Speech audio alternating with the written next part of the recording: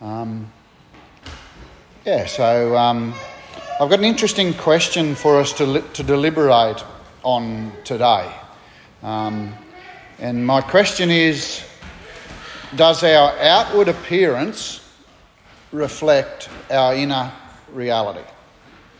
Another way to say it is, does our behaviour reflect who we really are? Are you, or am I, the true person that I display? Am I portraying who I want to be or who I am? It's a good question, isn't it?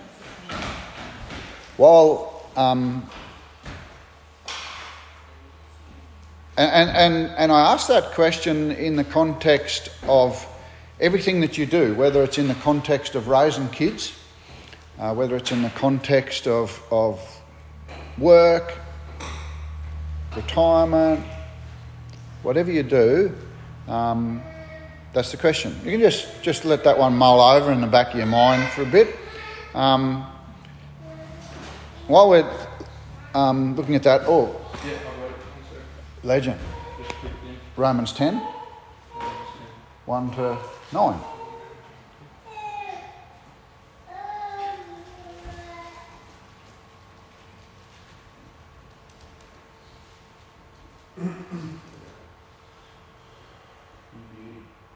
Can you slip to the NIV version, please, Ned? Special request.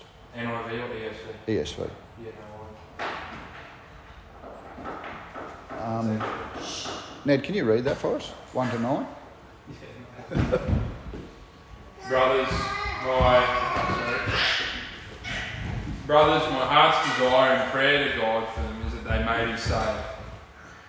For I bear them witness that they have a zeal for God, but not according to knowledge. For being ignorant of the righteousness of God and seeking to establish their own, they did not submit to God's righteousness.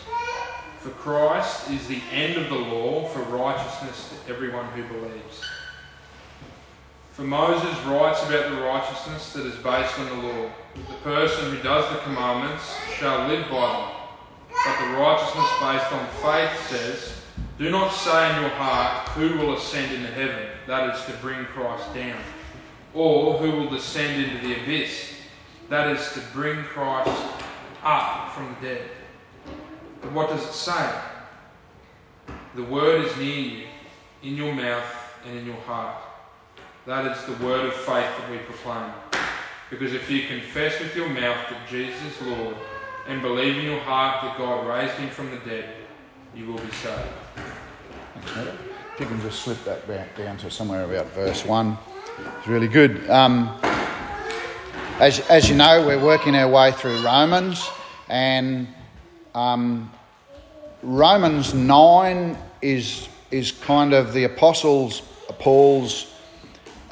big defence about the sovereignty of God, where God chooses who will be saved, where works and pedigree count for nothing, only God's gracious sovereign choice. And the points are that God's actually free in election. God freely and decisively chooses who will be saved. Works count for nothing, either good works or bad works. Only the free act of God. And he explains that not all Israel will be saved because God has a purpose of election. Even within Israel, he chooses Isaac and not Ishmael, Jacob and not Esau, in order that it might be clear to all that the salvation of anyone is owing to the free and sovereign call of God. Second thing is he is free in justification. God saves by the free offer of Christ's righteousness to those who believe. Works count for nothing, only the free act of God. And when we think about the sovereignty of God, there are lots of emotional mistakes that we might make. And today I just want to briefly mention three. And by the way, please save up all your questions on election and God's sovereignty for Derek next week. We're going to have an interactive sermon next week where you can just shoot. And if you've got one that you're wanting to put a little bit of thought in, you might want to text me or him beforehand. And if you're away, just do that as well. I've already shot him a few what I think are, big issue ones. But the three that come to mind today are that, firstly, the doctrine of God's sovereignty might lead us to feel no sorrow for those who are perishing. The second thing, it might lead us to feel no desire that they be converted. And thirdly, the doctrine of God's sovereignty might lead us to give up praying that people would be saved. The argument goes something like this: if God predestines everything, then we're just robots or puppets on a string, and we have no will of our own, so why worry? Our prayers are ineffective. That's the argument. God's just going to do what he's going to do anyway. I'm not going to delve deeply into that argument this morning, but somehow Paul understands God's sovereignty differently. He says in Romans 9, 1-3, I'm speaking the truth in Christ. I have great sorrow and unceasing anguish in my heart. For I wish that I myself were accursed and cut off from Christ for the sake of my brethren, my kinsmen, my race.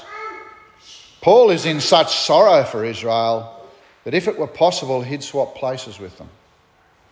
He'd give up his own salvation that they might be saved. Paul knows that this is not possible, of course, but it gives us an understanding of where his heart is. His heart and his prayer is adamantly for their salvation. He's not an indifferent bystander here. If the sovereignty of God makes us indifferent, then I think we've misunderstood it. Because that's not what it did to Paul. And in verse 1 today we see Paul's heart. It says, brothers, my heart's desire and prayer to God for them is that they may be saved.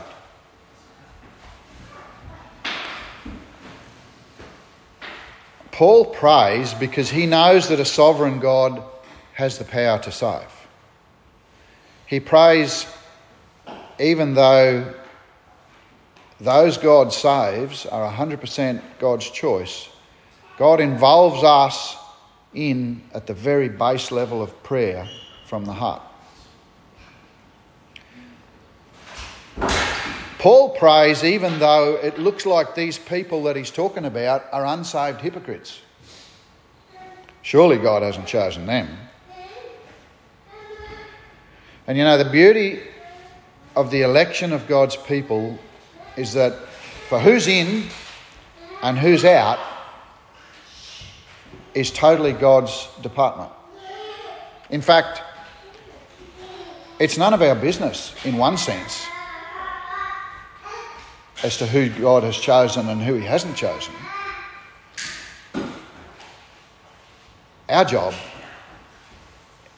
is to share the gospel because God has no pleasure of the death of anybody. So I find verses 2-4 to be a remarkable piece of scripture. It says, for I can testify about them that they're zealous for God, but their zeal is not based on knowledge. Since they did not know the righteousness that comes from God and sought to establish their own, they didn't submit to God's righteousness. For Christ is the end of the law for righteousness to everyone who believes. Paul is praying for their salvation because they're zealous for God. But they've got a false knowledge that will send them to hell. You know that you can be zealous for God and not be a Christian? We need to let that sink in. Pastors can have a zeal for God and yet need salvation. Elders can have a zeal for God and yet need salvation. A zeal for God by itself doesn't signify salvation. That's shocking, isn't it? But don't get me wrong, zeal is a very important part of the makeup of a Christian. Romans 12:11 says, "Never be lacking in zeal, but keep your spiritual fervour, serving the Lord." If we're saved, there'll definitely be zeal. Revelation says that God spits out the lukewarm. But what is Christian zeal based on? Paul said that their zeal was not based on knowledge, and therefore they were not saved. I'm sure in your life, knowingly or unknowingly, you will come across people who are zealous for the Lord but not saved. Why? This is such an important question. And the answer is, and we can find it in the end of chapter 9 as well, because they sought their own righteousness through works and not faith. And they didn't submit to God's righteousness. That means they didn't submit to faith in Jesus Christ. And therefore, they have no righteousness. Their inner reality, just going back to the initial question, will drive their life in many, many fruitless directions. So, to stand before God, you need to be totally, fully, 100% righteous. This means righteousness. It means we need to be justified. There's no such thing as partial righteousness or partially justified. The righteousness we need is a mirror image of the glory of God, nothing less. Now, this puts us in a rather delicate situation, doesn't it? Because everyone falls short of God's glory. We are all sinners. Paul himself claimed to be the foremost. This is a debacle. The good news, however, is that Jesus lived the righteous life that we should have. And he died on the cross, paying the punishment that we deserved. We receive his righteousness by faith as a gift of God's grace, even though we are sinners. This is the inner reality of a Christian.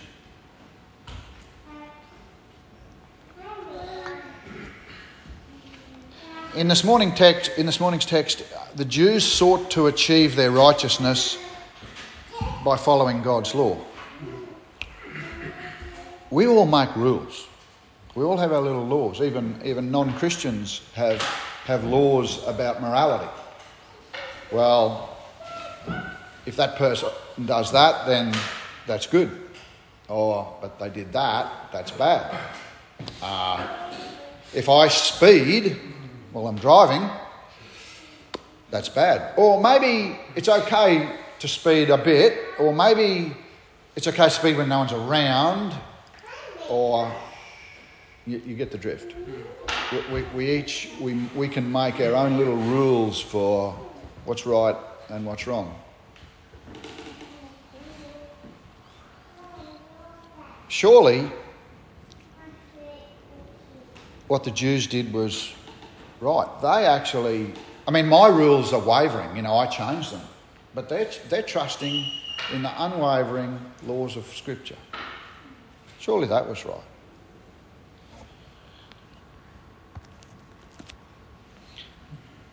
If Christ is the end of the law for righteousness for believers, it's 100% wrong. I'm told a more literal way of saying verse 4 would be, for the goal of the law, that's the end goal of the rules in the Bible, is Christ for righteousness to everyone who believes. That's what Paul's saying here this morning. He's saying that the goal of the 10 Commandments is Christ for righteousness. The law was given to us so that we would know what sin is. Romans 7:7 tells us that. And it was never for us to achieve righteousness, because that was always going to come through faith in Jesus Christ. God settled that before he made the world. So if Jesus is the end of the law, this means that we can't even mix a little bit of obedience with faith to achieve justification. We can't go to God and say, here's some good deeds, and I'm relying on Jesus for the rest. Not even 1% merit and 99% faith. Christ is the end of the law for righteousness for those who believe. Not even a zeal to obey the laws of God can ever be submitted as righteousness. This is so important. The only way that we can submit to God's righteousness is to receive it by faith. That's what it says, for those who believe. The excruciatingly uncomfortable fact is that if you don't believe, then the law still applies to you and you're judged by it.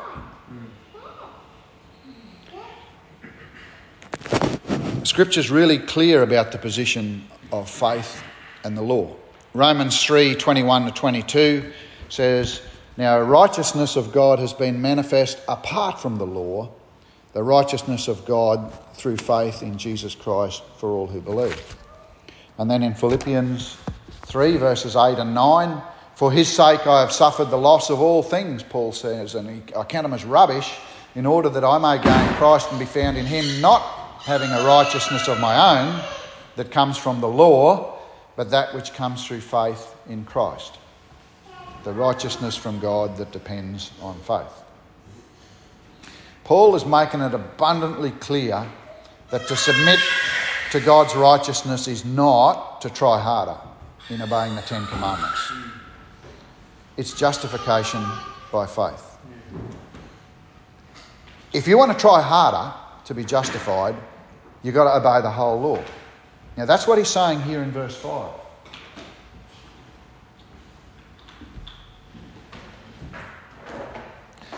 It's a quote from Leviticus 18. And then he uses verses 6 to 8 to say that the Jews' scriptures, yes, the Old Testament, points to faith in Jesus Christ. Paul's quote here in verses 6 to 8 is from Deuteronomy chapter 30, verses 12 to 14. This is where Moses is giving a speech about repentance, forgiveness, and life and death just before Israel was to enter the promised land. And in Deuteronomy he says, for this commandment that, and while I'm reading this, just keep an eye on the quote, how he just changes it a little bit, right? So, for this commandment that I give you today is not too hard for you, neither is it far off. It is not in heaven that you should say, who will ascend to heaven for us and bring it to us, that we may hear it and do it. Neither is it beyond the sea that you should say, who will go over to the sea for us and bring it to us, that we may hear it and do it. But the word is very near you, it is in your mouth and your heart, so that you can do it. You see, where Deuteronomy speaks of commands or the word of God, Paul speaks of Christ. Christ is the word that is near us, in our heart and in our mouth. And John's Gospel says that Jesus is the Word that became flesh and dwelt among us. He's the one that will be brought to us. We don't have to perform any deed and go and get him. But the Word, that's Jesus, is very near you. He is in your mouth and in your heart. That Jesus is the word of faith that we proclaim. The point for us is this morning that God has never changed his requirement for salvation. It was never about works. It was always through God's grace and God's grace alone. Through faith alone, in Christ alone. And I emphasise the faith that we have is not just generic faith. It is faith in Christ alone.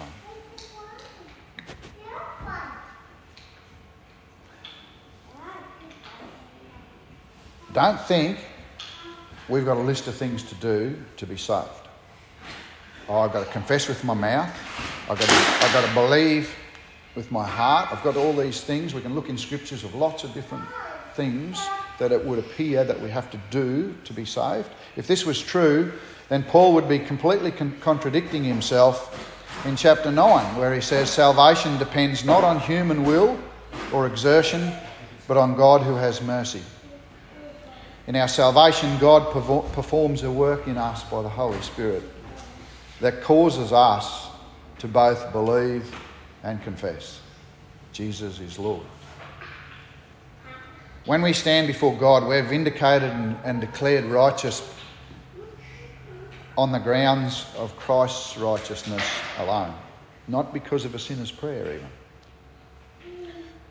Therefore, our obedience to him is a result of our justification, not the means of getting it.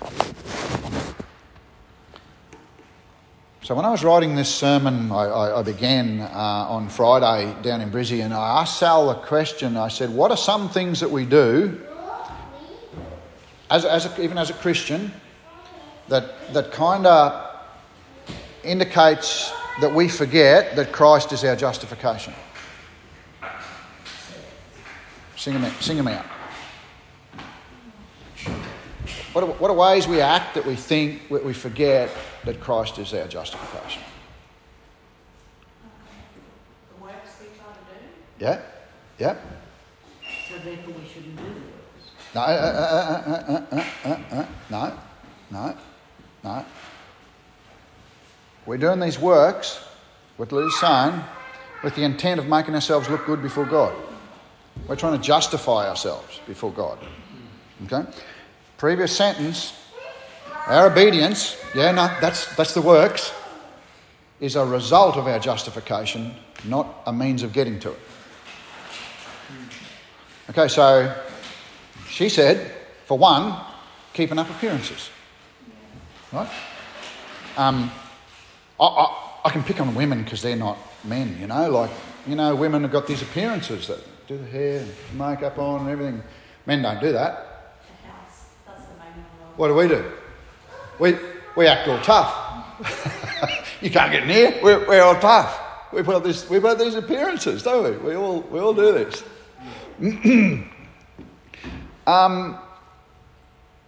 And a Christian lady that I really appreciate in St. George one day really understood grace, and she said, for years I've been taking my kids to church. I get this picture perfect family. The one, like the 2 dogs, the manicured lawn, the whole bit.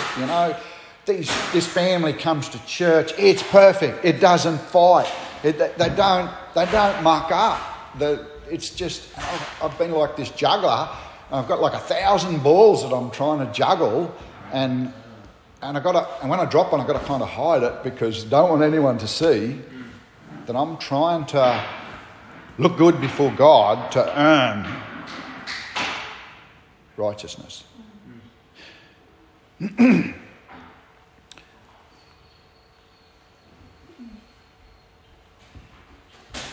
Hopefully that opens a little picture of some of the things that we inadvertently do to earn God's approval, and also others' approval. Because if we're looking for approval for through someone else, we certainly don't know that we have God's approval, do we?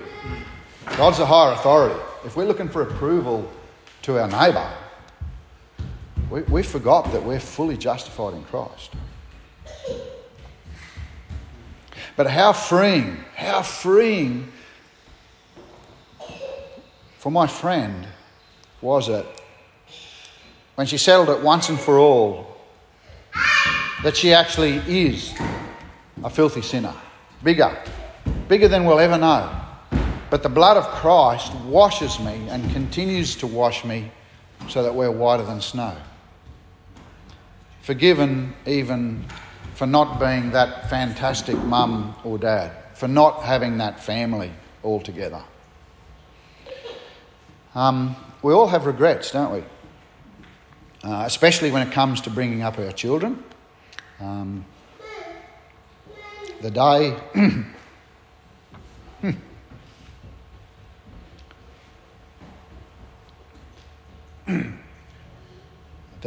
Didn't think I'd get like this. The day that I realised that one of my teenage sons came home, and he said he'd been to a Christian camp, or he'd been to something, and he said, "I've just realised that Christianity is all about God's grace and not about keeping the rules." I'm like, oh. What house have you been living in? Like, hello, what's going on?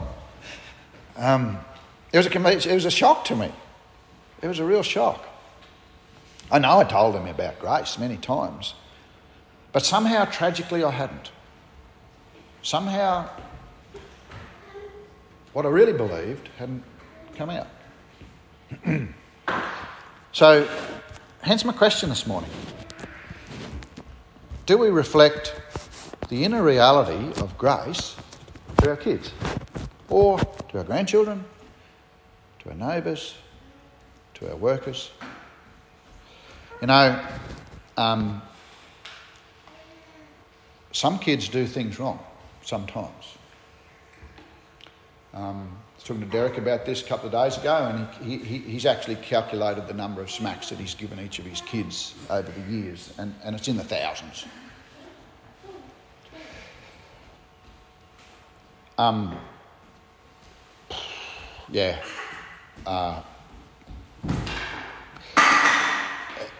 It occurred to me that these are all opportunities to explain the grace of God. Not necessarily right there and then. Often we inadvertently use these opportunities to explain God's moral law, or maybe our moral law that we've established, what we were talking about before. So here's the question: how do we portray grace? How do we do that?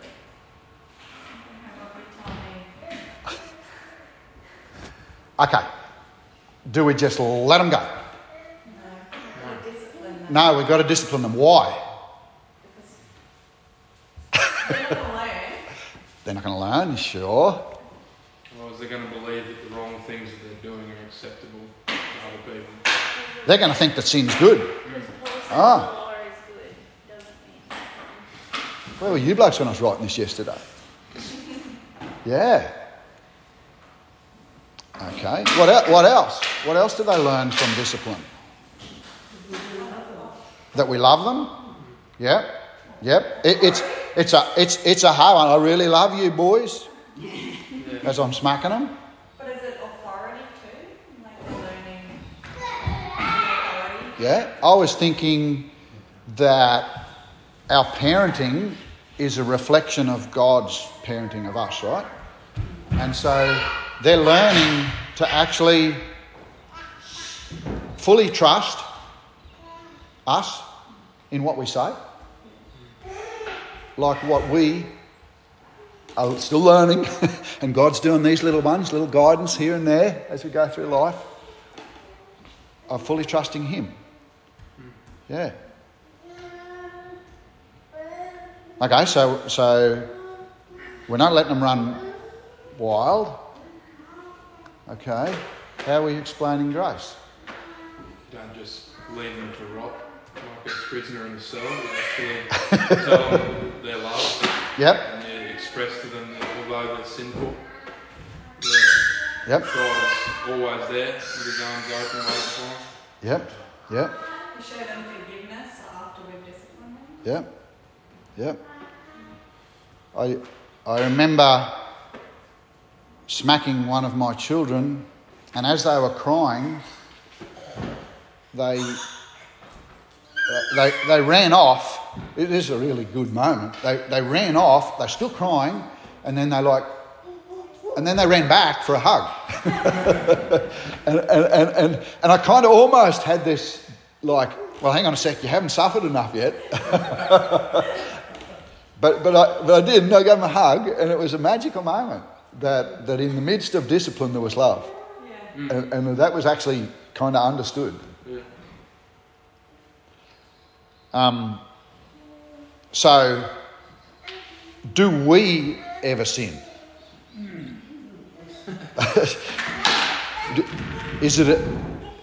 Can we share that with our kids? You know what? Because up until I was, I don't know, you know how it goes, like until you're 10 or 12, your mum and dad don't sin, right? They're perfect, right? Somehow through that teenage years, they kind of get a bit wonky. And then by the time you're 17 or 18, there's pretty much not righteousness in them at all, actually. and then when you get a bit older, you actually realise, no, that's different. It's maybe there are times to sit down and say, you know, mum and dad actually sin too. And you know what? Our righteousness can only come through faith in Jesus.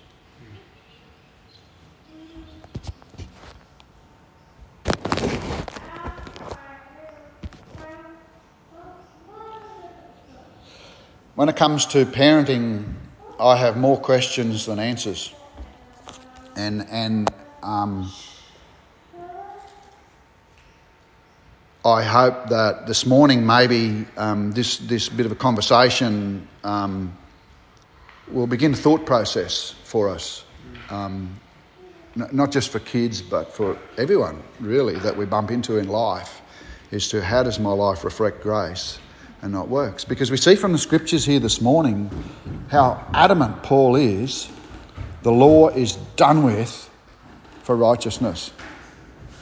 It is Christ, and Christ only, for those who believe.